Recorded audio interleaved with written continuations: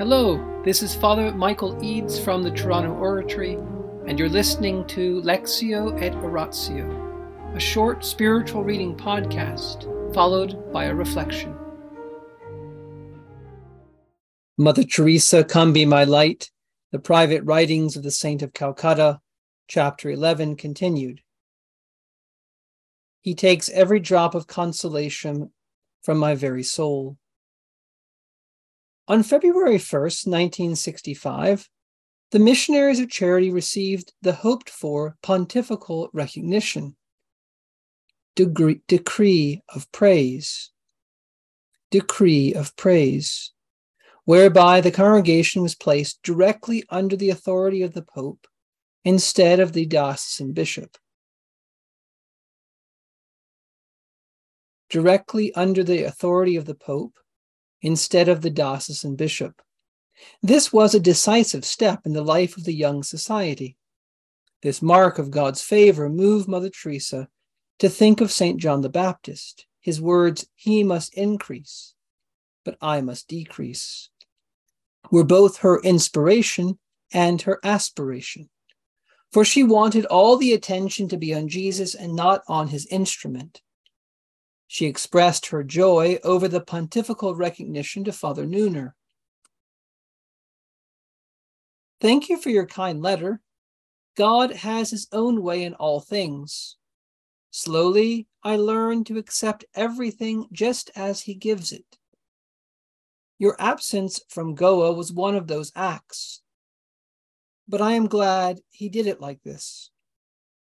I have still many, many things to learn. We had a beautiful day on May 2nd, our Thanksgiving Day for all the graces our little society has received, especially the Decree of Praise. And now we are a pontifical congregation. See what our Lord does? He pours himself on the little society, and yet he takes every drop of consolation from my very soul. I am glad it is so, for I only want that Jesus in the society be more and more, and I be less and less. The internuncio came all the way from Delhi only for this, and he spoke beautifully. He summarized the society in 3 words: dependence, detachment, dedication. Pray that we live up to this. Because the internuncio, Archbishop James Robert Knox, was the official representative of the Pope, Mother Teresa took the occasion of his visit to reveal her darkness, the pivot of her union with Jesus. In Ceylon, you told me that you took the place of our Holy Father. I love the Holy Father. Maybe this is why I feel better for having spoken to you. And because I want to believe, I accept the darkness of faith with greater joy and confidence. Thank you for teaching me this. Pray for me. Since Archbishop Knox stood in the place of the Pope himself, his advice meant more for her than that of her confessors or spiritual directors. With her customary sense of humor, she would even play with words in referring to her suffering. In the same letter to the internuncio, she wrote, "The heat here is just burning. One big consolation for me, since I can't burn with the love of God, at least let me burn with the heat of God. And so I enjoy the heat." With Archbishop Knox, she also shared her joy of opening the first foundation outside India, in Venezuela. This milestone was a major step in the life of the new congregation.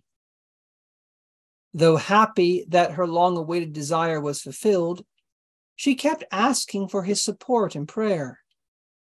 Pray for me, please. I need our Lord. To Bishop Picacci, she wrote a note hinting again at her pain. I am trying to be very brave and cheerful, in spite of what is within me. Pray for me much and often. In the name of the Father, and of the Son, and of the Holy Spirit. Amen. Angels of God, our guardians dear, to whom God's love commits us here, ever this day be at our side, to light and guard, to rule and guide. Amen. Most Sacred Heart of Jesus, Teacher of teachers, have mercy on us. Saint Philip Neri, gentle guide of youth, patron of thy own, vessel of the Holy Ghost, pray for us. In the name of the Father, and of the Son, and of the Holy Spirit. Amen. Notice that Mother Teresa says at the end of this letter to Father Picacci that she's trying to be very brave and cheerful, despite of what's going on within her. She's trying to be. Notice also at the beginning of her letter to Father Neuner, her other spiritual advisor, director from earlier, that she says, slowly I learn to accept everything just as he gives it. Slowly I learn. What does that imply?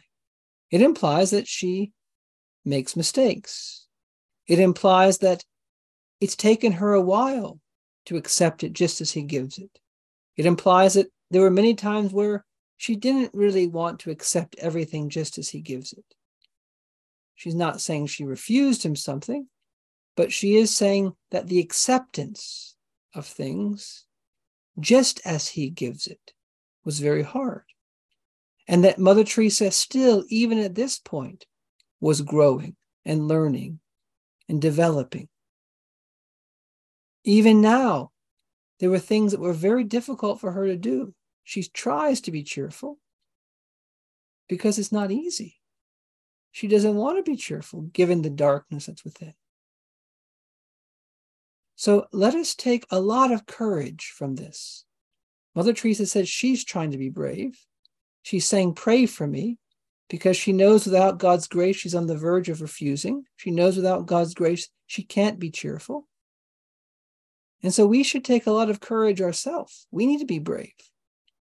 If we find things hard, if we find it hard to be cheerful, if we find it hard to be generous, if we find it hard to accept everything just as God gives it, well, then we're in good company. Trying to love and live as God loves and lives is supernatural. Trying to love and live like Jesus is supernatural. This is a grace. This is something we have to receive from the Lord. If we could do it on our own, we wouldn't need all these prayers. But we can't do it on our own. That's why, like Mother, we got to get as many prayers as we can. In the name of the Father, and the Son, and the Holy Spirit. Amen.